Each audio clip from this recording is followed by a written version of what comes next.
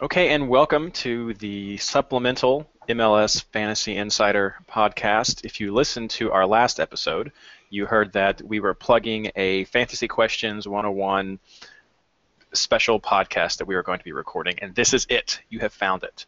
So what we hope is that you're a new player and you're just ready to learn what's going on, or maybe you're an old player that's trying to get some friends involved and they just need some more questions answered, but we're too afraid to ask. We're going to cover as much as we can. We've worked up some questions, and we're going to start it off by just going through the website. So at first I'm going to thank Paul and Simon for joining us, and Scott for coming up with all of the questions for this session. Yeah, this should be a lot of fun. It's difficult being a new player, and I think that hopefully we can help you kind of get over that curve quicker. Then you'll have a lot more fun this season. Yeah, the goal is always to start strong. We'd like to see the community grow, and one of the ways to do that is to help your teams get off to a good start this year. That way you'll be interested in sticking around longer.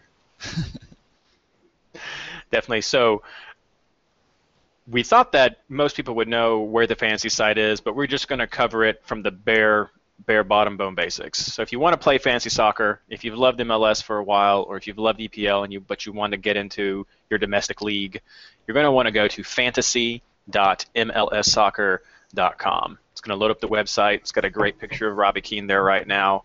And at the very top right corner, if you haven't made an account already, that's where you're going to click and set up your account. You know, and actually you don't have to start there. You don't have to log in over there. You can actually click on the Start Playing button, and that gives you a chance to just sign in with some of the social media you already have existing. So you can sign in with Facebook, with Twitter, your Google Plus account, and I think even your Microsoft account. So once you've signed in, you're going to go to one of these tools, either on social media or at the website, and you're going to make your team. At the top of your screen, you should see a bunch of links. Some of them have drop-down arrows. A lot of that, actually, you know what? I'm wrong. When you first sign in, it's going to take you to your team selection screen right at the top. You can't actually join leagues or do anything else until you make your first team. So my recommendation is to just do auto. That's going to give you 18 guys. That's going to fill your price cap. You don't know what that is yet, but we'll go over it soon. But that'll get you into the game. And once that starts, then you'll go to the top of your screen. You'll see all the bars. You'll click the drop-down arrow where it says My Team. Then you're going to go to Transfer Players. And this is where the fun begins. So right here, you're going to see your team on the left side. A lot of guys you may or may not know. In the middle, you're going to see the price that they are. And at the very top, you're going to see how many players of your 18 you have selected and how much budget of your 120 million that you have left. On the far right side, you have 3 drop-down options for navigating. The first one gives you all of your main choices of types of positions or types of teams where you want to draw players from. The second one is, from that view, how to sort them. So if you want to look at all Sporting Kansas City players by who had the most yellow cards last year, that second box is where you're going to choose how you're sorting it. And the final box is going to give you a price range. So if you only have $7 million left and you want to try to find somebody in that range, that's where you're going to go, just to help sort it down to a more reasonable number. Yeah, I would say on the first sort box, you're going to use that a lot because you're going to see teams that have a really good schedule coming up, or they have a double game week, and you're going to want to know who's on that team so you can list out the players individually by that team. And also look by position because you know you might need to upgrade midfield or something like that. So that's good because you will be sorting by position and by team. And in that second box, I would say there's a couple important ones where you want to be able to sort by score, obviously, so you know who's performing well, price, so you know who's affordable within the different brackets and that kind of thing. And then there's also, you can see who's transferring in, who's transferring out. The value form is pretty good too, and that tells you basically how many points per $1 million you spend on a player. So if you're looking for a bargain player, there's a lot of different sort fields in there. So play with those and kind of figure out what they are for yourself. So if you followed what I've said so far, you've got a list of 18 players on the left. This has changed a little bit from last year. There's no dragging and dropping. So if you want to swap out a guy, you have to first click on the player on your left. A little window will pop up which has some options. The one you're going to want to do to change is click Remove Player. This takes them away and gives you a little blank silhouette of a shirt. Then you just find the player on the right side you want. Say you're swapping out your keeper. Click on your new keeper. Click Add Player, and that pops them into your team. Every player you add is going to be highlighted in yellow. If you finish with your transfer now, you have to click the Make Transfers button at the top of your screen, or if you reset the page, it's going to be gone. So make sure you do that before you leave, because I know I've done it and gone, wait a minute, this is not who I had selected. What was I thinking before? Shoot. So you're just going to wash, rinse, repeat that for every position that you have until you get the team that you want. Just so you know, you can have a budget that's negative, and the game will not let you make your transfers at that point. You'll have to do some more fun trading until you get a positive or a zero budget remaining. Then once you've done that, click Make Transfers. You're going to click Confirm Transfers, and then it will take you to your lineup. If you want to know how to get here from any other page, if you go up to the My Team option again, the very first option is Set Lineup. That takes you to the current people in your squad. Yeah, once you hit Enter Squad, if it's your very first time setting it up, that's when it's actually going to ask you to enter in a team name. And you'll be able to select your favorite team. When you select your favorite team, it's going to put you in that team's independent league, so the supporters league or whatever it is that they call it. So that's an important choice. So if you're one of the people that's trying to pick an easy team to compete against in that division, this is where it makes that selection. So once you have here, you're going to be defaulted to the summary view, and that's the option that's right above your keeper when you see that nice graphical interface. If you click on detailed view, it's going to be all numbers. Personally, I'm not a big fan of this view because I like to see the shirts and the names, and it's just pretty. But to each their own. Again, last year you could just drag and drop players to make transfers. You can't do it. So say you want to add that new keeper into your team and he's sitting on your bench. You will click on the person on your bench, click the substitute button, and that will highlight on the field picture which players you can move out. It's all based on formation. You have to have at least 3 defenders, you have to have at least 3 midfielders, and you have to have at least 1 forward. So that means you can't play with only 2 defenders. So you also have to have a goalkeeper. That's right. You also have to have a goalkeeper. We can't play without a goalkeeper. This is not Pee Wee soccer. So that just means that you're bound by certain restrictions. So you can't have 4 forwards, 5 midfielders, and 2 defenders. So it's only going to highlight in orange the players that are eligible to be switched. So click on one player that you want to switch out, and again, you'll have a box that pops up, and you'll click Substitute. That'll move your players, and then you have to click Save Your Team for that to be, you have to click Save Your Team for that to be accepted. You do this the same way with changing your captain. You'll see a little black box with the letter C in it next to the player who's your captain, and that means he gets double points, so that is very important. If you want to change your captain, you click on the new player, not the current one, the new player who you want to be your captain, and you have a new option that's called Make Captain. And when you click that, it moves the C over to the right shoulder of that player, and again, make sure you click Save Your Team. That's the left shoulder. It's the right side as you're looking at your screen. But the player's left. So once you've clicked Save Team, has a little green box that pops up above that says, your team has been saved. Green is good, red is bad, and now you have a team that's ready to play. Yeah, another nice thing that's on your typical team selection page is a breakdown of the upcoming matches. So you can see what the matches are, when they are. One thing I want to say about this is pay attention to the times that matches are starting because you want to make sure your team is locked in. Is it still 15 minutes before the first game? I believe so. Okay, yes, you want to make sure you're locked in before that. And then also, hard to see, but all the way at the bottom of the last matchup, there's also a next button. So you can go through and see, you know, what the next round is and other stuff like that too. And the great thing about this year is for each round, you also have details of who has a bye week and who has a double game week. So that's at the very bottom below the nice little icons for the team logos. You'll have bye or multiple games, and it will tell you which teams. So you know who you have to not have to have a full team. So once you've made your team, Now you're going to have some fun with all of your friends, or with the Fantasy MLS subreddit, or with MLS Fantasy Boss. But you're going to want to join a league.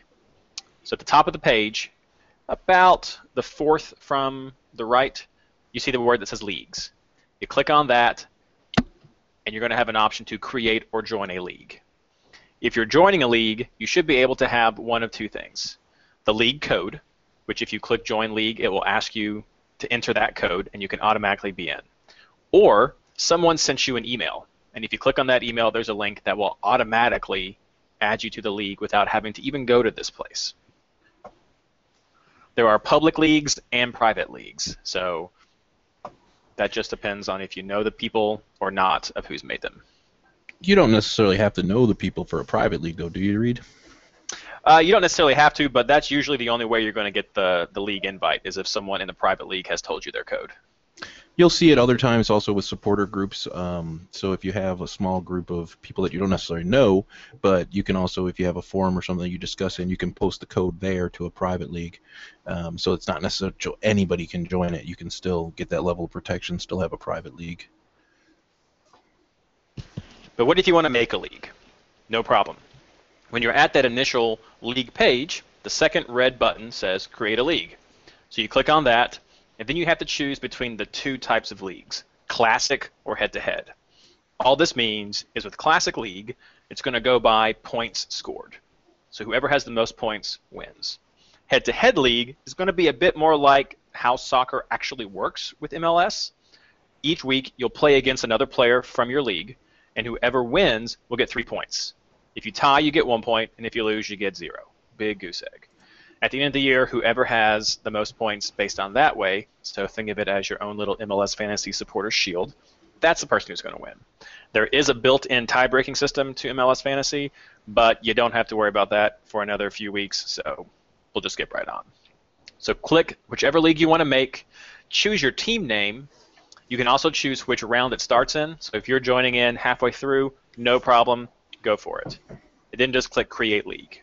You'll be presented with an option where you can enter in the email addresses of your friends who you want to join. That's when they'll get that link where they can auto-join. And you'll also be given your league code, and so you can share that with anybody else who you may not know their email. After that, everything else is just candy for you. You have a Schedules button, which is going to show you the schedule for every week. You have an Advice button, which is going to let you go to any of the helpful tips that people like myself or Travis from the MLS Fantasy subreddit have written to help you understand the upcoming weeks. You also have Research, which is going to give you just some more breakdowns of stats and injury reports that are going to be helpful for making your trades. Injury reports are nice because if you've got somebody that's going to be injured, you want to make sure you're transferring them out. Bringing in somebody that's not hurt, a lot of times you'll find like a cheap replacement in there too if somebody goes down, a starter goes down. So that injury report button is pretty useful also. And of course, the last button we've covered, I don't know why you would ever use it, is the Log Out button. But of course, you click that, it's going to log you out, and then someone else can use the fantasy site. Just remember, though, that only one person from each household is eligible to win. So don't be going and loading up and having multiple teams and trying to game the system. You get one team, you get one chance, but it's all fun. One more thing on the leagues, you do get a set number of leagues that you can join. So you get a set number of, is it private and public leagues? I'm not sure what the limit is, but it is limited. So you can't just join, 800 leagues. You gotta kind of pick and select the ones that you want. And if anybody who's really new, I would really just join a regular public classic league because it's going to be your best chance for success. If you can win a public classic league, even if you're falling behind the Eternals of the game, you still have a chance to kind of focus on that league and try to do the best you can in that league, and then really keep yourself involved in the game for the whole season. That's right. The total is 15 leagues of public and classic combined, and I can go ahead and recommend the Extra Time Radio League. That is the official MLS podcast. They always have a league. Last year, they even had a league for new people. And so only people who this was their first year could be in that league. I'm sure they'll have that again, but that's a great one for you to join. If your league gets over 750 members, hint, hint, like the r/Fantasy MLS League, that league becomes eligible from prizes in addition from MLS to the overall prizes. Last year it was a $200 gift card. And I think it's going to be the same thing this year. So keep an eye out for those. So I think that covers everything with the website. Might have been fast. Fortunately, this is a podcast, so you can fast forward and slow down. Sorry if we stumbled through. We actually decided to review the website right before we started this podcast. But the main reason you may be here is for questions. And Scott has worked up a great set that we're going to go over now. So Scott, take it away. Yeah, I've been playing Fantasy MLS for 3 years now. Yeah, this will be my 3rd year. So I was just trying to think back a couple of years and try to remember some of the stuff that I had to figure out for myself and some of the things that other people have asked us in the past year. I know Reed gets a lot of them too, since he's kind of in the forefront of the community. So I just kind of thought back, came up with a list. I know it's not, everything that you might know, but we just wanted to cover some of those basic stuff so that you can feel comfortable starting in the game. And if you have more, join us on Reddit, join us on MLSFantasyBoss.com, post comments on the podcast. We're happy to answer questions. We want you to have the best chance possible. So starting off, the first one is, when do I use my wild card? But I think a better question might be, what is a wild card? I feel like Paul will be really good with this since he's done so well the last couple of years. Yeah, well, wild card is the opportunity to make unlimited transfers during the course of a round. So if you don't like your team, maybe a couple of your guys are going on international duty, another couple are injured, one other guy got a red card, and you just want to scrap the whole thing and start over. Well, that would be a perfect opportunity to use your wild card. You'll notice that this year there's actually several unlimited transfer rounds, so you want to keep an eye out for those and factor that in when you're going to use your wild card. You probably don't want to use your wild card right before a round where you have the opportunity to essentially have a built-in wild card. I don't know, while I'm talking, maybe Reed, you can figure out which rounds those are or find them. But my strategy behind the wild card is it's different for everyone. You want to use it when you need it. For me, that means whenever I'm going to probably make 5 or more transfers. I'm sure we'll get into every time you make a transfer, you get 2 free each week. But then after that, it's actually a 4-point deduction if you want to make any additional transfers per transaction you make. So for me, if I'm going to make 5 or more transfers, I definitely want to consider using a wild card because a 12-point hit would be pretty substantial.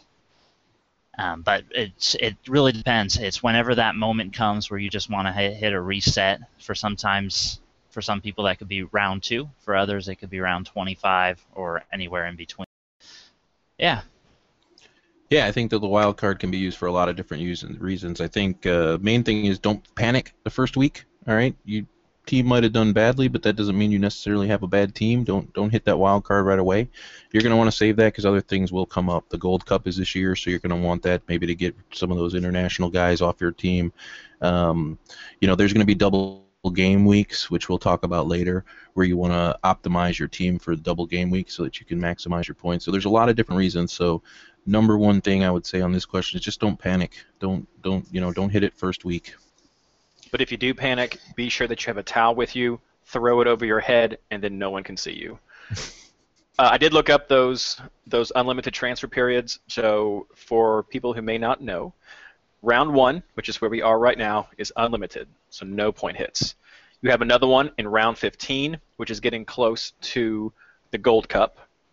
You have a third one in round 27. Then you have a 4th one in round 32 and in round 33. So you have 2 of them back-to-back before the last round of the season. So there's no excuse to not have a full team and take advantage of all the crazy double game weeks around those times.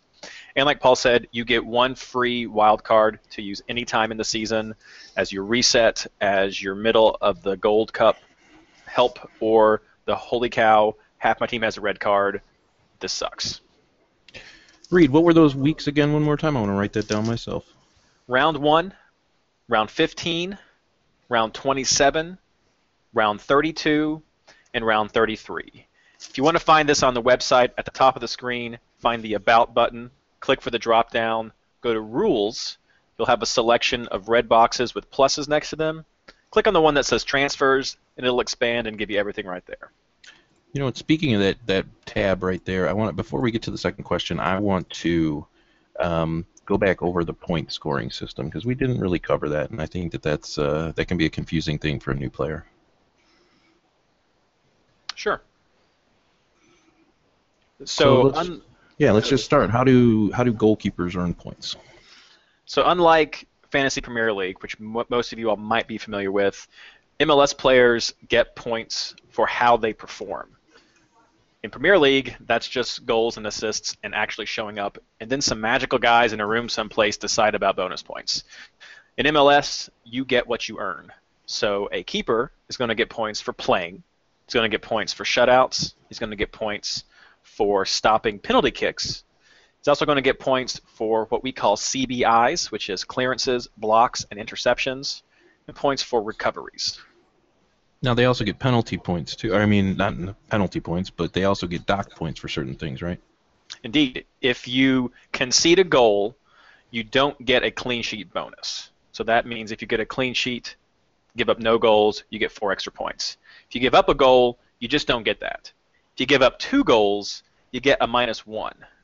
And then for every additional 2, let me check. I have to check real quick myself. Yes, for every 2 goals you concede, you get another -1. You also get minuses if you are scored on by a PK. Personally, I've always felt that's kind of harsh on a goalkeeper, but if someone scores on you, that still counts toward that goal total. Also, for yellow cards and red cards, you get a minus. So if you get a yellow card, you're going to lose 1. If you get a second one, you're going to get a red card, and you lose 3. And you also drop 0.2 in value. So red cards are going to be extra harsh this year on players. And we almost forgot saves. That's unique for a keeper. Every 3 saves that a keeper gets, he gets a point. Now, all these stats, if you're wondering who comes up with this, it's done by Opta. And they're the ones that keep track of everything and have partnered with MLS to tell them how many points to calculate. Yeah. Now, for goalies, some of the key things that I look for are recoveries. Goalies tend to get a lot of recoveries and a lot of saves. So if you have that going for you, that's good. You can get a goalkeeper that scores a couple more points than the average. Penalty saved is obviously hit or miss, and you can't really bank on that. And clean sheets would be the other thing that I look for in a goalie. Now, defenders are pretty much the same, right?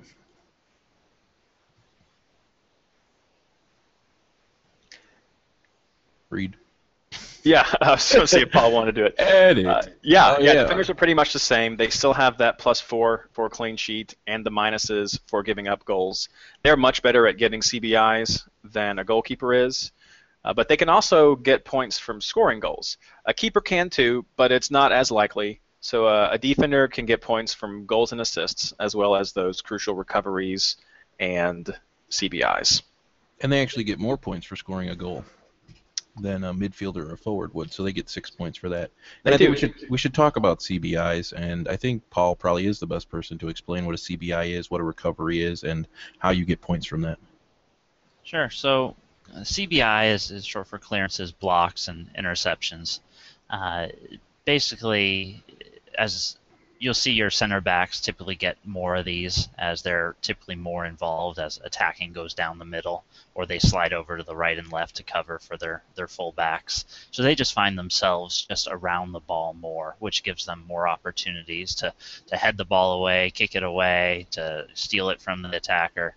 And those all add up, and you get 1 point for every 6. So if you have 3 blocks and 3 interceptions and 6 clearances, well, that's a total of 12, which would result in 2 points because of that. Recoveries are where maybe there's a long ball, it misses the forward attacker, but your defense is there to recover it. The most simple form of a recovery is actually typically goalies. Keepers get them when they not necessarily stop a shot, but maybe a through ball went a little bit too long, or they recover the ball, so to speak. And 6 of those also earns you 1 point. So that's another reason I like center backs in general, or anyone who's going to be around the ball, ball hawk, so to speak, because they're going to have more opportunities to rack up those bonus points.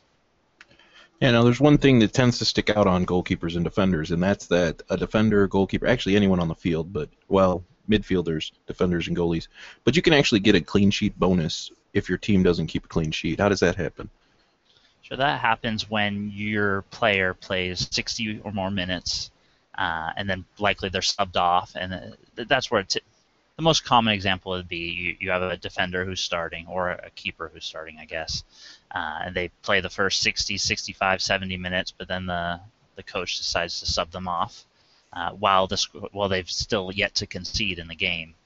At that point, if they've played more than 60 minutes, they still qualify for the clean sheet bonus, even if their team concedes late in the game at that point. The one exception for qualifying for the clean sheet bonus would be is if you played your minutes but you were ejected from the game due to a red card. At that point, you kind of hit with a double whammy where you get -3 points for the red card, and you also would be dinged for any goals that your team concedes even while you're off the pitch. And you're so clinical with these definitions. You want to go ahead and go over midfielder scoring while you're at it? And the key stats that you look for when you're picking midfielders?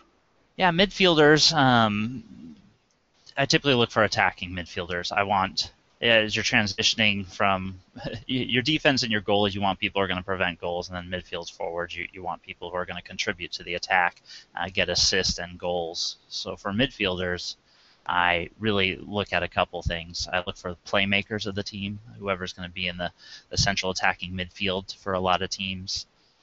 People who are going to be on set pieces, who are going to be on corner kicks, people who are just going to be around the ball and have the opportunity to get those assists and goals. Key passes are a pass, which I believe the definition is leads directly to a shot on goal, and you get 1 point for every 3 of those key passes.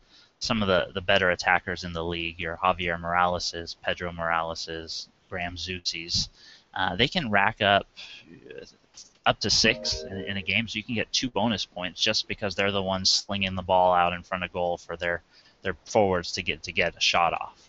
There's also a cross bonus, isn't there? Right, and sometimes those can overlap. So a corner kick, for example, and crosses are also 1 point for every 3. So a corner kick, for example, if you were to do a cross in the box and someone gets a header on target, that could double as a cross that your player got on the end of. Then it also would count as a key pass if it led to a shot on goal. That's the key element there, is in the box, because if you're at midfield and cross it just switching the field, that's nothing. Good point. Yeah, the definition of a cross is one, like you said, that it's in the box. That's so basically for midfielders, what we're looking for is key passes, assists, crosses, and goals. Correct? Yeah, what leads to that is someone who gets to be on the ball often, and usually it's the creative midfielder. There's some people, or there's some wingers, for instance, that are kind of out there on an island, and they'll get their few touches a game and their breakaways. But so you mentioned set pieces. So you're saying if someone's taking a corner kick, they can actually end up with a cross, a key pass, and an assist. Correct? Correct. And a big chance created as well. I believe that's still part of the scoring system this year. So it doesn't happen often, but those add up. Those opportunities add up. So you want to be you want to get people on your team who are going to be serving the ball and setting up their teammates to score goals. Excellent. Reed, do you remember what the restrictions are on how an assist counts? They have 2 ways to get an assist. They have first assists and second assists. And like Paul was saying, it has to be the last person to touch it before the scorer made his goal. Now, if this is deflected off a keeper, that's not going to count. Deflected off a defender, something like that, that's not going to count. The second assist is the person who passed the ball to the player who passed it to the guy who scored. Personally, I hate it. I don't think it makes any sense at all. But they still get 3 points for that. Now, if the shot deflects off of a player, say you are playing against LA, coming down, you shoot the ball, and it bounces off of Omar Gonzalez and goes into the goal. That's potentially an own goal and not an assist, because the key element is, would the ball have gone in otherwise? If it was on target and Omar knocks it in, it's still a goal. The guy who passed it still gets an assist. If it was off target and it hits Omar and goes in, it's now an own goal. Yeah, you mentioned the guys in the black room in EPL that determine who the top performers are in the game. We have our own guys in a black room in MLS Fantasy that determine what a second assist is, and I don't think that anybody really knows. So Yeah. just that's very hinky. So don't plan on banking on second assists by any means. And there weren't that many last year, so I think No, I think maybe Henri got Valeri them got all. more. Yeah, it's definitely not consistent. The rule of thumb is the person who's making the pass to the primary assister. It has to all be a fluid action that leads to the goal.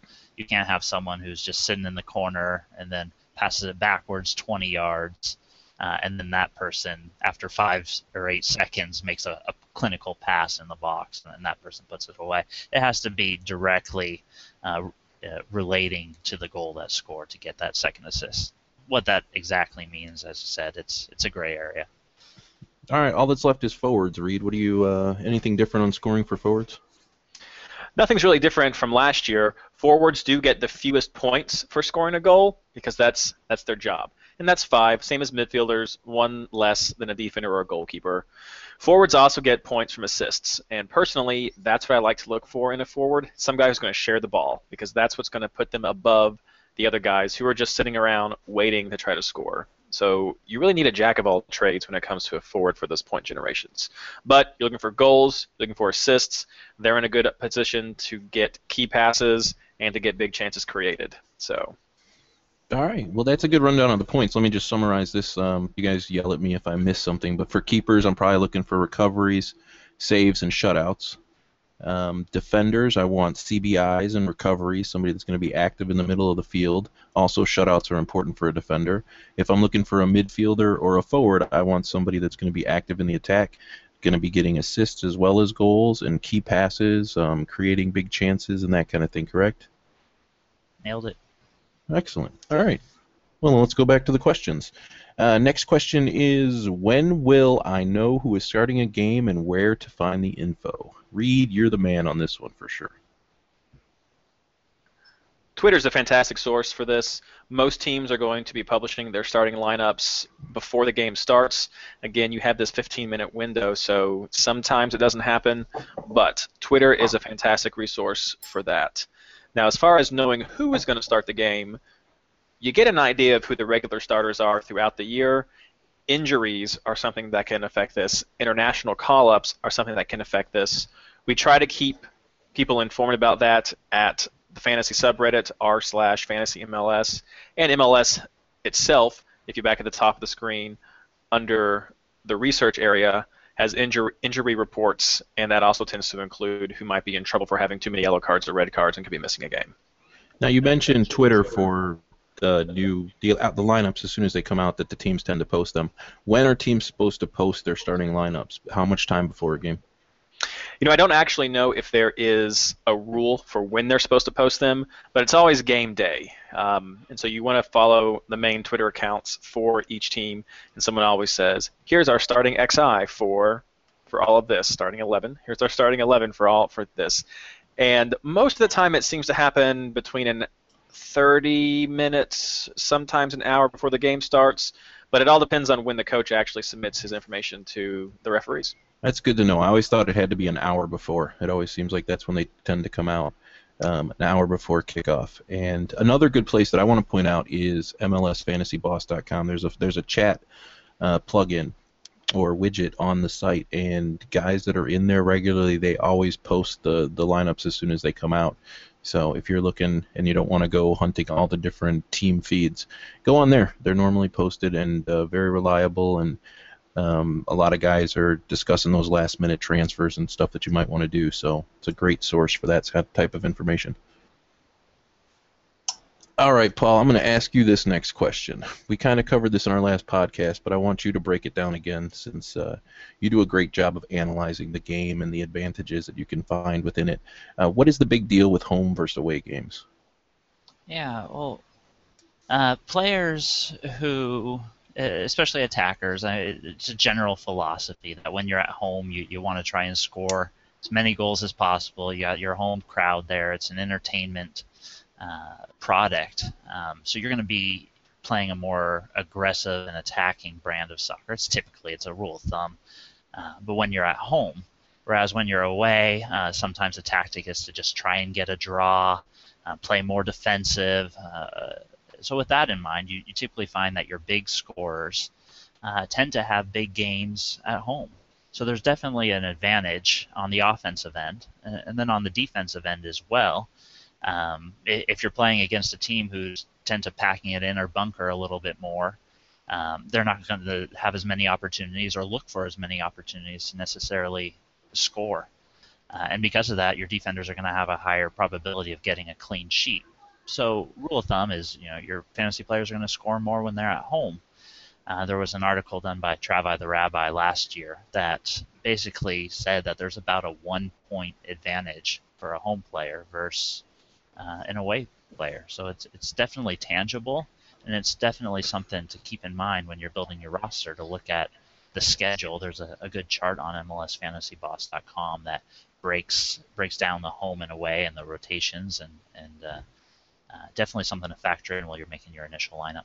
So I shouldn't necessarily, take hits and stuff just to make sure all my players at home. But when I'm looking at picking a player, I should keep their schedule in mind. And, if they have a lot of home games, I should expect a couple more points out of that player. I think that's fair. I think you don't want to look at it on a week-by-week basis, but look at a group of games, maybe 4 to 5 games. And if you see a player has 3 out of their next 5 at home, then you definitely factor that in versus a player who's maybe playing 4 of their next 5 away. And like I said, it goes across the board too. That advantage plays for keepers, for defenders, midfielders, and forwards. I'd say rule of thumb is I try and have 7 or 8 of my 11 starting players at home each week. That's just what I was going to ask you. Do you have, and Reed, I wanted you to answer this question too. Do you have a set number of players that you try to make? Say I have at least this many home players. Personally, I don't have a set number. 7 to 8 sounds like a great thing to strive for, though. But like I said, sometimes whenever you identify those Chivas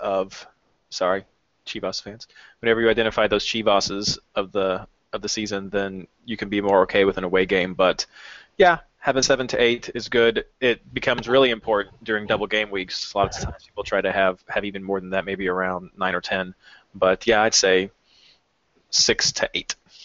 Yeah, I think Quincy Amarikwa did a great job when you had him on the podcast, going over the difficulties of playing on the road and the travel and the extensive travel that we have in this country, and just waking up in a different environment, and the coach kind of setting the schedule versus different players, and playing on different fields, and playing in front of hostile crowds. He really explained that. I mean, it's a lot of mental wear. It really is. So the difference makes sense. All right, here's another question I'm going to ask both of you guys to answer for me. How many starting players should I have? How many bench players should I have? I know you should have 11. But on the bench, should I have starters there, or should I just have $4 million guys who are actually playing in USL Pro? I think the answer is different for everyone. I think many of the people who want to be very competitive this year will say, and check their teams multiple times or at least once a week, they'll tell you that you want to have your studs, you want to have your starters, and then if someone goes down or gets a red card or whatever the case is going to miss a future game, well then you can just make a transfer and make the adjustment. But ultimately it's going to be your big stars that get points. Now for some people who are more casual, who are a little bit less up to the minute as far as news goes and questionable injuries, well then it's good to have 1 or 2 or even 3 players on the bench that if for whatever reason your guy doesn't start, you could have someone that comes in there and gets you a few points as well. Now the game offers you, I think, 6 bench spots plus a keeper bench spot, so 7 bench spots. It'd be very hard to make a compelling argument that you want to use a majority of those bench spots. So I think because then you just won't have the talent in your starting 11, and you'll get less points each week. So I think for everyone it's a little bit different, but anywhere between 0 subs and up to 3 subs, I think, is reasonable. That sounds pretty good. What do you think, Reed? I agree with a lot of that. It really comes down to just someone's personal preference. I wouldn't be surprised. I'd actually recommend, if this is your first year playing, have someone on the bench. They changed how subs work this year. So you have the option before a round starts to either say, I want MLS Fantasy to automatically make a sub for me if one of my starting players scores. Actually, it's not scores. If one of my starting players does not play. In that case, if you have a sub on your bench, he plays, he will automatically get moved into your starting team for calculating your points at the end. If you're a more advanced player or experienced player or an adventurous newcomer, you can go with manual subs. So this means if you have someone on your bench, if they have not played and someone in your starting 11 has not played, you can manually say, nope, I like this matchup, I want this guy to play, or you can say, nope, I just found out that guy's injured, I want this to play. So it gives you some more options. So if you're new, I'm going to recommend maybe you get one. If you're more experienced, no bench. That's my personal approach this year. No bench, save the money, just go all out. Have 11 starters. Yeah, I would say if you're brand new, you definitely would have a sub or possibly even two. That's hard though. I mean, you don't want too many. 3 sounds like a lot to me because then you're starting to really spend more money where you shouldn't. You should be getting better midfielders, better forwards. But yeah, just don't fill your team up with all starters. I don't even think you can, but don't try. All right, I'm going to go back to Paul because Paul is the king of the hits. So, Paul, could you tell us what a hit is and why you would ever take one? Yeah, I get a reputation for that. But a hit is when you use your 2 transfers. You get 2 transfers each week, and you can even get up to a 3rd free transfer if you. Yeah, explain that for a second. Yeah, so you get 2 transfers each week that are free. They don't cost you anything. But if you fail or if you choose not to use both transfers and have at least one left, up to 1 can carry over to the following week, which would then give you 3 transfers, 3 free transfers for the subsequent week. So there's some strategy there where if you have a pretty good team and you don't necessarily want to make a transfer for the sake of making a transfer, well, then you can carry one over to the next week and then do a broader team overhaul with the 3 free transfers. Any transfers in addition to your free ones will cost you 4 points. So then the question becomes, when is it worthwhile to take such a hit? And it's not very easy to quantify. It's more than just, well, will player X score 4 more points than player Y? Because you also have to take into account future game weeks for what that player you're going to bring in versus the player that you would be taking out. So in an instance where it would be acceptable, in my opinion, to take a hit would be where maybe your player's injured and you want to bring someone in who potentially has a double game week the next week. So he has the potential to score 10 plus points next round. When your options otherwise are to either play with 10 men or have someone come in off your bench who's a less than stellar player, well, then it would make perfect sense to take a hit then, because not only will the 10 points outweigh the 4 or 5 you get from your bench player, but then if that player also has a good schedule moving forward. So there's a lot of things to factor in there. I would definitely advise caution to taking a lot of hits, especially early on in the season. It's inevitable that 1 or 2 of your players in your starting 11 aren't going to score a goal. Maybe you'll have a forward, maybe even a stud forward like a Robbie Keane or a Bradley Wright Phillips. They just don't score in week 1. It happens, and you'd be tempted to feel like, well, I don't want to fall behind. I better take a hit. I better change 4 or 5 guys. It's not necessarily the way to do it. Wait for an opportunity where I like to have an opportunity, or I like to find a situation where I want to make wholesale changes, maybe switch formations. Maybe I'm going 3 in the back at first, but then I want to downgrade one of my high-priced forwards for a budget option that comes to mind, and then go with 5 defenders in the back. And to do that, I would need all 3 transfers or potentially take hits. So there's a lot of moving pieces there, but to simplify it and to sum it up, don't go hit crazy, but when you find an opportunity where you can benefit in the long run, don't be afraid to take hits either. Yeah, I think that's a great summary. Especially when you're starting, you're not necessarily going to have, know what the best move is. So to pay extra and to take -4 points on that is a little bit dangerous. So I would say don't be afraid to take a hit. Don't be afraid to take 2 hits, but don't go, eternal crazy and take. What is the biggest hit you've ever taken, Paul? Oh, he's done a 12. I know it. Oh, he's done a 32, I think. I've done a couple 16s. One actually paid off the week that I did it, and it was great because then I had my team set up how I wanted for the next 3 weeks afterwards. The other time, I took a -16. I calculated it was 6 transfers, right? Because I had 2 free transfers plus the 4 to total 16 hits. So the 6 players that I transferred out scored 24 more points than the 6 players I transferred in. So it was a net 40-point loss. So it can hurt you, and it's definitely something you want to use in moderation. A lot of people will say in your first year you don't want to take more than maybe a hit every other week. That's probably even that sounds high to me. Yeah, I mean, Fantasy MLS gives you 2 free transfers every week with the opportunity to carry one over. And let's not forget we've got 5 unlimited transfer weeks this year.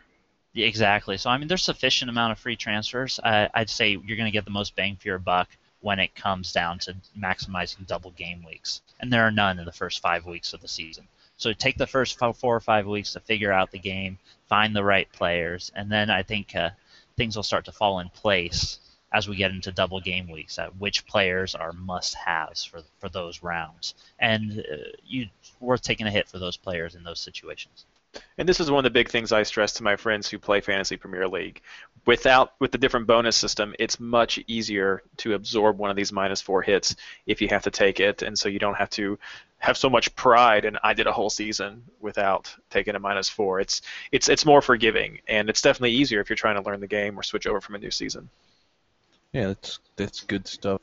Now this comes later down on the list, but you brought up formations, Paul. So I'm gonna ask, what are the different formations that you guys go with, or what are the different advantages of different formations? And Reed, I know you do a lot of talking about this on using your charts and stuff like that. So can you kind of run through your philosophy on that?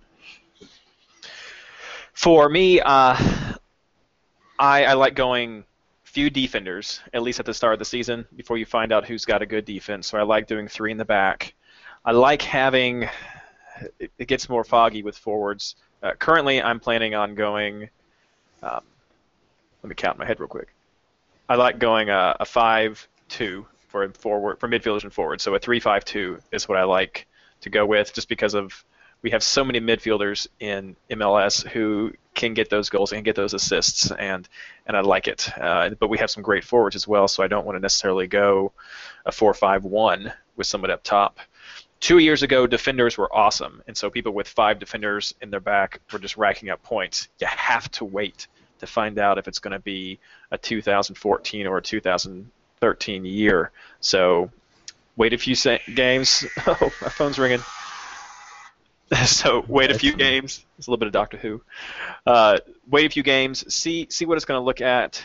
You might want to run a 4-4-2 if you're kind of scared and you want to hedge your bets, or you might want to go a 5-4-1 if defenders are just rocking it out. So it's a play style. It's a personal preference, but a lot of it is just reacting to what the league's doing. You feel the same way, Paul? I do. I think Reed summed it up. Especially those who have played Fantasy Premier League will tend to go with 3 in the back. That's where your least explosion is going to happen as far as players who are explosives and can put up a lot of points. And then also, like Reed said, early in the season, you don't know which defenses are going to be have gelled yet and have that ability to keep other teams off the score sheet. So if you want to hedge your bet, 4-4-2 is good. My main rule would be you got to have at least 4 midfielders, if not 5. There are so many big play creators, especially this year in the $8 to $9.5 million range. That is worth loading up on the midfield. Whether you go 1 forward or 2 forward or even 3 forwards, depends who you get and depends week to week what the schedules are. But I'd lean more towards fewer in the back, and then a heavy midfield is my preferred way. But when double game weeks roll around and you can get some good cheap midfielders, or excuse me, some good cheap defenders, who will play 2 matches in a round, then it's worth allocating more resources back there. But based on my research thus far, you want to have your money in the attack. So I at this point I couldn't justify going 5 in the back. Reed mentioned in 2013 there were a lot of clean sheets to start the year. That year, almost all the defenders were priced $7 million or less, or 6.5 or less even. So there was definitely that played something. You get more value there if you can get all the stud center backs for 6.5 or 7 million. Then it makes more sense versus this year where they're between 8 or 9 million. Yeah, it makes sense. What you guys are saying is basically play this more like FIFA than real soccer. You want to, Right. and be flexible. I mean, don't plan like you're putting a real team out there. Your defense can be 4 center backs or 3 center backs. It doesn't matter. You don't have to have a left back or right back. And when you're playing midfield, you don't have to have somebody that's right wing or left. You know what I mean? You can just put whoever you want. You can have five attacking midfielders, 3 center backs, and then 2 forwards, and kind of juggle, and don't be set in one particular way. Be willing to flow with it and be willing to set up the team that's going to be the best for you. Yeah, I think it comes down to ceilings for me. And you look at defenders, they'll get clean sheets, 1 out of 3 games or whatever, but their ceiling is still 7 or 8 points. Yeah, if they score a goal, they can go big, but I think the leading scoring defender last year had 4 goals. You can't really predict that. Whereas you look at the midfielders and your creators, your Javier Morales and your Zeusis, and your Higuains. Those are the players who can score double digits, every other week. And you want to go for the goals. You want to try and win it. You don't want to just get people who are going to sit in the back and get you 4 points one week, and then if everything goes right, get you 7 points. You need a few weeks where you get the player who scores 15 plus points. That's going to help propel you up the leaderboard. It's a good point too. Okay, the next question we kind of covered, how are points scored? We did that in the beginning. I thought it would be important for people to already have that information in them as we went through the other topics, so we'll go ahead and skip that now. We also covered how head-to-head works as opposed to Classic League. One thing I want to point out during head-to-head is if you do take a hit, it is going to affect your ability to perform in there. So if you and your opponent score the same exact points, but you have a hit, you're losing because you lost those 4 points for the week. So keep an eye out for that if you're really trying to win a head-to-head league. And then the next question, what are transfers and when do I use them? We covered that pretty well also.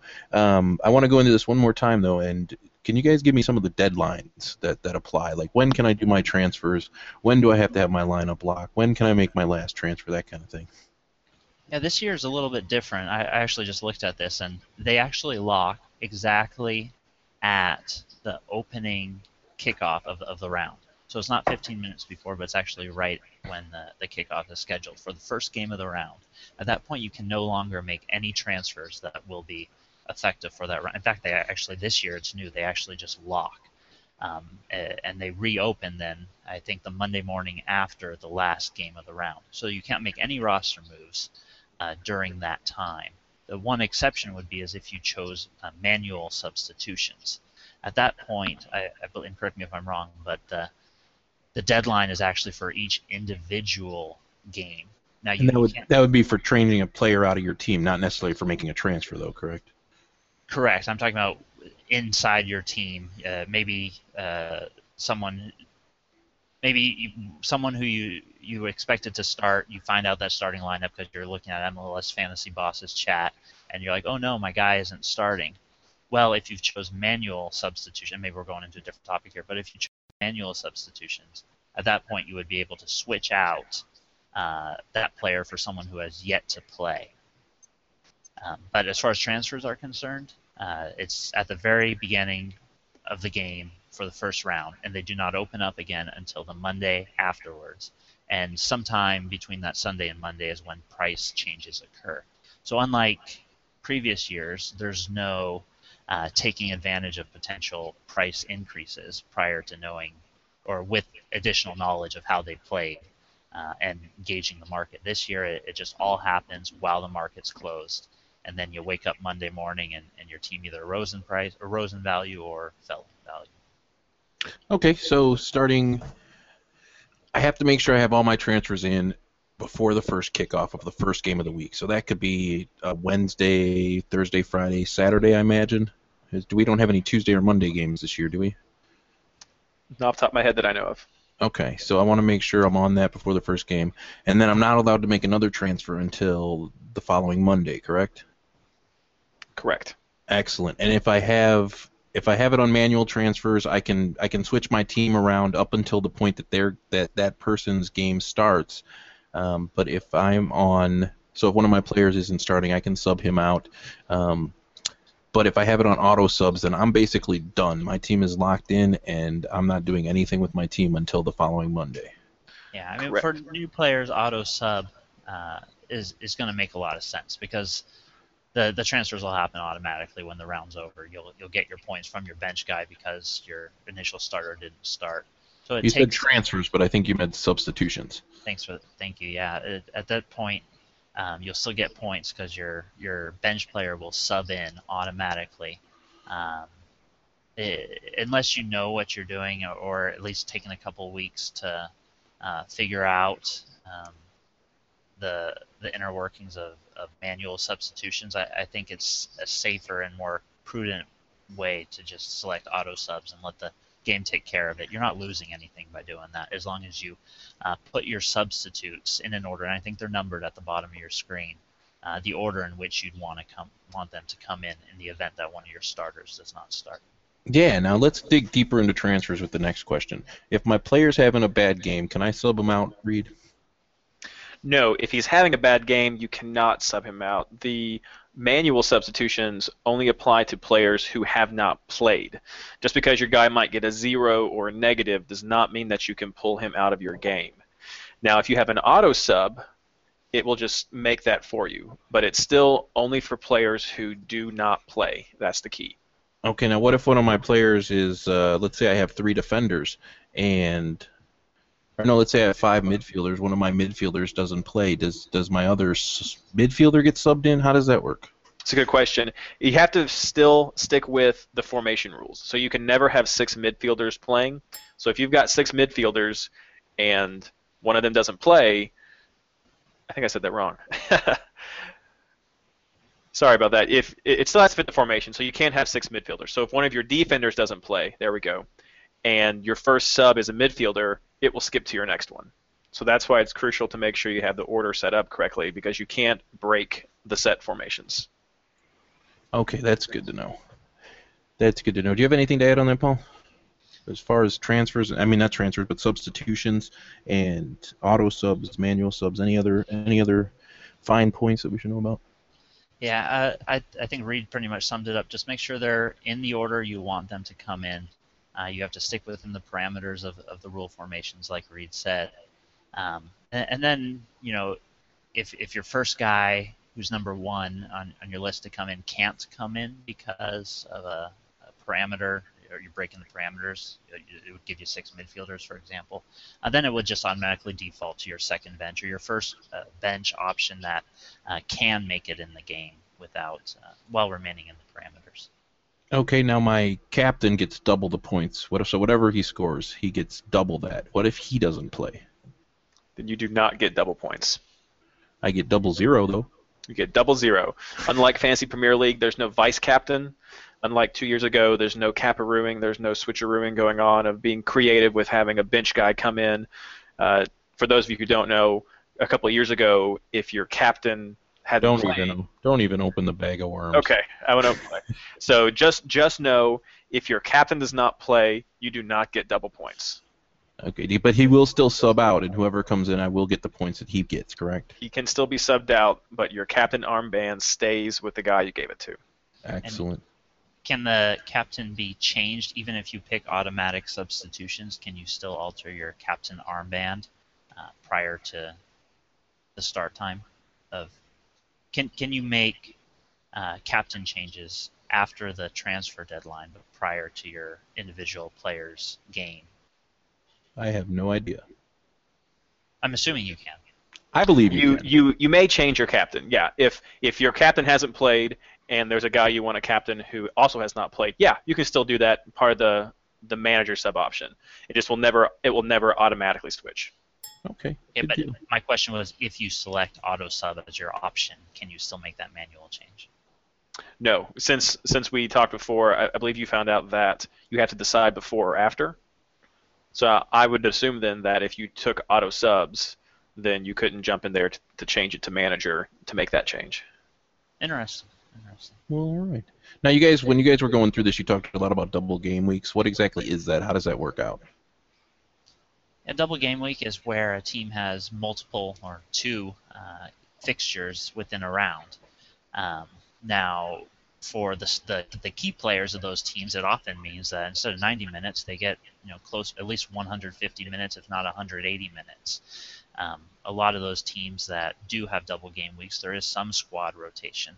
So you want to be able to kind of get a read on the pulse of the different teams and how they manage fixture congestion. But there's some great opportunities in those double game weeks to essentially um, have players play close to 180 minutes instead of the typical 90, and they still rack up all the points like they would. So it's essentially a 2-for-1. Um, and you can look at which teams have double game weeks based on the schedule you can find at MLS Fantasy Box. Now, when I'm picking for that, would I expect my person to basically get double what they normally get? Not necessarily. You could still have a guy, let's take a keeper for example. Maybe he gets a shutout in one game, but then maybe he gets blown out the next one because his regular defense didn't start. So you just get the total of what happened. So on double game weeks, players tend to be a little bit more tired, so they might not perform as well the second game, or they might not necessarily start both games because the coach might want to rest them. So I should be a little bit careful when I'm picking a double game week player. I think Definitely. that's fair. I think every team manages fixture congestions a little bit different. So you want to keep up on Twitter and especially to see who travels with the team, um, see what they've done where they've had short-term rest in the past. You'll start to pick up quickly which players are kind of the rock in the teams and they're just minute warriors where they just don't get tired, they don't need much regeneration, and they'll just show up and play every minute of every game. And those are typically the safer bets when it comes to trying to maximize double game week potential. Usually you'll see that a lot with center backs. Keepers. As long as they don't have yellow card accumulations or anything, they typically you can pencil them into your lineup. So double game weeks is another maybe a time where you look at defenders more so than otherwise. Awesome. You guys have covered so much information. You've basically answered the next couple questions. We talked about set piece takers and why they're so important, how you can get extra key passes and cross bonuses, assist bonuses, and more goals. So I think that's kind of covered. We covered why center backs are important and the fact that they get a lot more CBIs and recoveries, so they're more likely to add up those bonus points. Best formation, we talked about how there is none, and it really is what's best for your team, but it sounds like you guys like to keep 3 defenders as opposed to going with a 4 or 5 defender set. So that's all good stuff. What are the major rookie mistakes that a lot of people make that every new beginner should try to avoid? So let's just go around and just list them, and I'm going to throw in a couple of my own too. So Paul, what do you got? Being a homer, right? I mean, a lot of people who are new to fantasy MLS are actually still learning the league. They might know, the starting 11 on their own team, and therefore they're going to pick the familiar faces. And then there's, you like to root for people who you're rooting for anyway, so might as well put them on your fantasy team. So oftentimes a rookie mistake will be starting out with 4 players of your own team, even though they happen to play 3 of their first 4 away against the reigning champions. so that would be one. All right. What do you think, Reed? What's one you would want to avoid? Forgetting about the obligations for international competitions. So we've got the Gold Cup this year. We've got the CCL League, the CONCACAF Champions League as well. And these are times when the teams are going to be having double duty as well to compete in these international competitions, and big players will not be there. And so it's really important to just be mindful of when those are coming up. Usually when you see an unlimited transfer week coming up, there's probably a reason why, and so it might be good to ask around or just keep an eye out on the posting for people talking about those options. But you can easily wake up one morning and say, Oh, half my team's gone. What happened? I think one for me would be forgetting to set your lineup, forgetting about deadlines, or not staying up on injuries. And one of the tools that the website does provide is email updates. So they will send you an alert. I think it goes out like the day of the first game of the week, so or maybe the day before if it's a Saturday game. It lets you know, hey, you got to pick this, and they'll tell you if there's any well-known information on a player as far as injury goes or suspension or something like that. So it'll say, hey, Higuain is injured and out for this game. So make sure you've got that selected so that you get those updates so you can avoid those. Can you think of another one, Paul? Yeah, don't overreact. I mean, anything can happen in week one. It's I wouldn't say it's a crapshoot, but I mean, you're making educated guesses. So I mean, you're going to have a forward on your team who just doesn't score, and you're going to look at his point total and it's going to read 2. Or maybe you got a yellow card and it's going to read 1. As long as you did your research prior to the season, you have someone who's going to be starting every game. He's going to get his opportunities, then stay the course. Don't necessarily say, oh no, 2 of my midfielders only got 2 points, 1 of my forwards got only 2 points. I need to make wholesale changes, and then you end up taking hits because of it. I'd at least give every player on your team, assuming they're starting, at least 2-3 weeks to determine their worth and if you want to keep them moving forward. And that's why I like to break down the schedule into little sprints, as I call them. And for me, that's the first 3 weeks. So I'm trying to build the best team I can that'll look good for the first 3 weeks, and then kind of either decide to pivot or move forward at that point.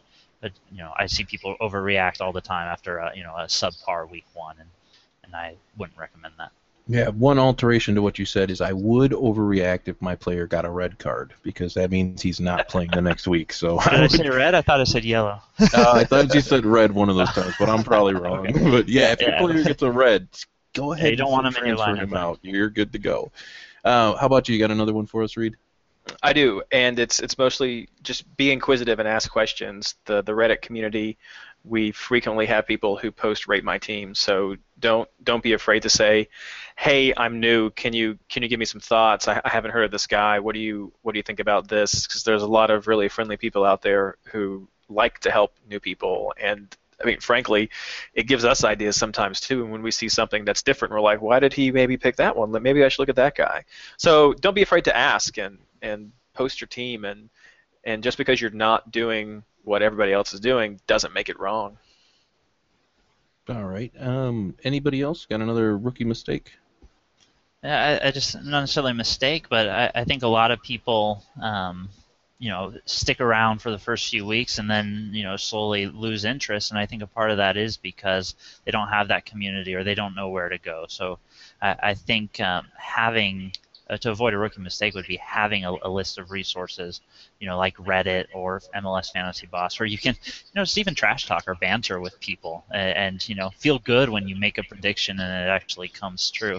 Because, playing by yourself when you don't have anyone, that plays with you, you want to stay involved. So I'd recommend the communities. I'd recommend, posting your team on Reddit, like Reed said, and just trying to stay involved, and at least for me, I found that the more I stuck with it, the more I actually got interested in the league. If there's a game of the week and it's I'm in Seattle, but if there's a game of the week and it's New England versus Columbus, I really wouldn't care, right? But then all of a sudden, when I have fantasy players, and then I start learning the players and appreciating what they bring to the table, and seeing how they match up against my team, the Sounders. Whereas before, I just would turn the channel to something else because I didn't really care. So I think getting involved in the community, learning about the league, and just appreciating it for what it is can help you stay involved in fantasy throughout the whole year. Yeah, I think fantasy does help you learn a lot about the league, and you mentioned the community, and I think that it's such an easy community, an easygoing community. I mean, I met you through it. I met Reed. Everybody that's been on the podcast, we're all in different locations and don't know each other personally, and we've kind of come together through this. So it's important. And you mentioned, being able to make predictions and So I know it was a lot of fun for me last year when you got like half of the fantasy boss league to get Marco Paulo Papaponce, Whoops. and then he flopped the first couple weeks. So that was a lot of fun for me. And that kind of leads me to the next question: is where can people go to kind of get involved in the community or get feedback or ask questions, get tips? What's your number one site, Paul? I like MLS Fantasy Boss. I like the chat there, especially on game day. It's there's a lot of people in there. They're always discussing strategy or trying to figure out last minute injury situations. I also follow the SB Nation blogs. If you're a fan of one particular team, I'd start with whatever your blog is there. Just type in SB Nation and the name of your team in Google, and you'll find the blog. For Seattle, it's Sounder at Heart, and you'll just find a lot of good information about your team, and then or about your real MLS team, and then you can link to other blogs and contribute there. And then before you know it, you just have information pouring on Reddit and Twitter, and but it takes a conscious decision to learn. I think I said it before, but I think a lot of new fantasy players, they just know their own team, and it's about bridging the gap between just knowing your other team to developing an interest for what's going on as the league as a whole.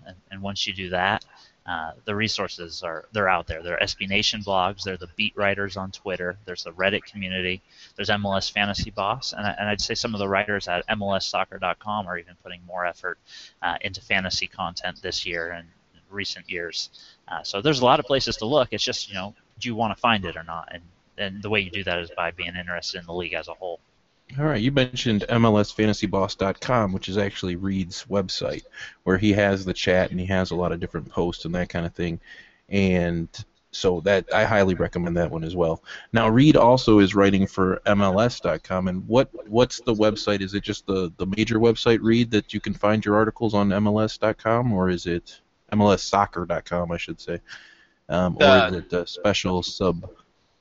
Well, the easiest way to get there, if you want to type it in directly, is mlssoccer.com/news/fantasy, and that will give you a list of everyone who's doing the fantasy. We've got me, the fantasy boss. We've got the fantasy doctor. We've got Travis, the numbers guy. We've got all sorts of people writing 101 tips there as well with Andrew Winter. We've got past winners, and we've got Andrew Wiebe and Jason Sagini, who are fantastic with the Starting Lineup podcast. So. Yeah, it's been a lot of fun so far to be able to be a part of that this year. Now, you mentioned Starting Lineup with Weebs and Sadsack. How do you find those videos? Those are also available on the MLS website. If you go to the fantasy section or under the advice section, there's a link right there for MLS or for Starting Lineup videos. It's right above MLS Fantasy 101. And that's just your weekly video cast with two MLS pros. Nice. And then I think the site we all kind of got to know each other was, thanks to Cully and Travis back a couple years ago, was Reddit. How do you find that one? What's the URL we're going to? That is reddit.com/r, the letter R, /fantasymls. And so yeah, that's a great community. Travis and I are the moderators there, so we try to keep it going as smooth as we can. But lots of people are always posting unique content, and questions and discussions really are pretty productive there. All right, and then you bring up some. You tend to gather different information sites as you find them, and you share them well. Can you think of any other sources that haven't been mentioned that we might want to cover? It's kind of hard. Unlike Fantasy Premier League, there's just not the plethora of sites that are out there. People are popping up all the time. Every now and then I'll have something sent to me on Twitter or in my emails saying, hey, here's my website, or hey, what do you think about this? And I always try to assemble those on my website near the end of the week. I have an 11th hour transfer post where I just try to collect what I could find around the web, because I love it when people come to my site, but that's just me. It's not necessarily the best advice. It's not the only advice, and so I try to let other people talk. The SB Nation blogs that Paul has mentioned are really good. I don't know if it was a Revolution-specific blog, but one of those last year kept track of where shots happened from on the field and where they were being scored from for the field. So that was something I tried to keep an eye on. Travis was writing for Houston Dynamo with Dynamo Theory there last year. He's now writing for MLS. Total MLS, total-MLS.com. They usually have some fantasy things. So you just got to look, unfortunately, and people do try to get those posted to the Reddit, which is one reason why that's such a great place. All right. Yeah, fantasy MLS is growing, but it's not like for those of you in North America who play fantasy football or NFL football or fantasy baseball, where stuff is just dumped on you. You just go to the front of major network website and they tell you your top 3 starters for the week. It's unfortunately you have to do a little bit more digging, but the information is out there. And there's good people putting it out there, and you just got to make the conscious effort to stay up to date. And MLSFantasyBoss.com is always my starting point. And it's not only the chat, but there's a lot of good articles. Even now is a good time to check that as well, because preseason there's a lot of good articles on finding value in players and how to deal with the schedule and keeper rotations, and that would be my number 1 starting point. Yeah, I started a guest tips of the week, which could be more than one a week actually now, where just other people who have things to say but don't necessarily have the platform to publish it on or just post to infrequently have been given the chance to post, and I put it up on my site. So Corolla, who is a mod at our MLS, had a website that he just wasn't posting a lot on, and so he's submitted some stuff to me that I posted for him, and he is great when it comes to crunching some numbers, and he has a really good article up right now about how to identify value at different tiers, and so it's definitely a great read.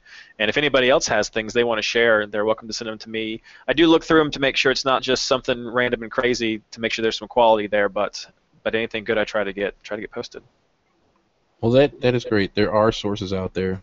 I think your site, MLS Fantasy Boss, is really the place to go, because you have links to the Reddit, you have links to MLS Overlord, you have links to different blogs, you have links to Fantasy Manager, you have Fantasy Biz with Jason. Yeah, Jason's site with where I don't know if that's for the beginner. that cat just massages some numbers and puts out some pretty charts, but it's definitely an amazing site. So there's a lot of stuff, and you tend to kind of get it all on your site and make sure it's easily accessible to everyone. So if you want to remember one thing from this podcast, I would say MLSFantasyBoss.com is what you want to remember.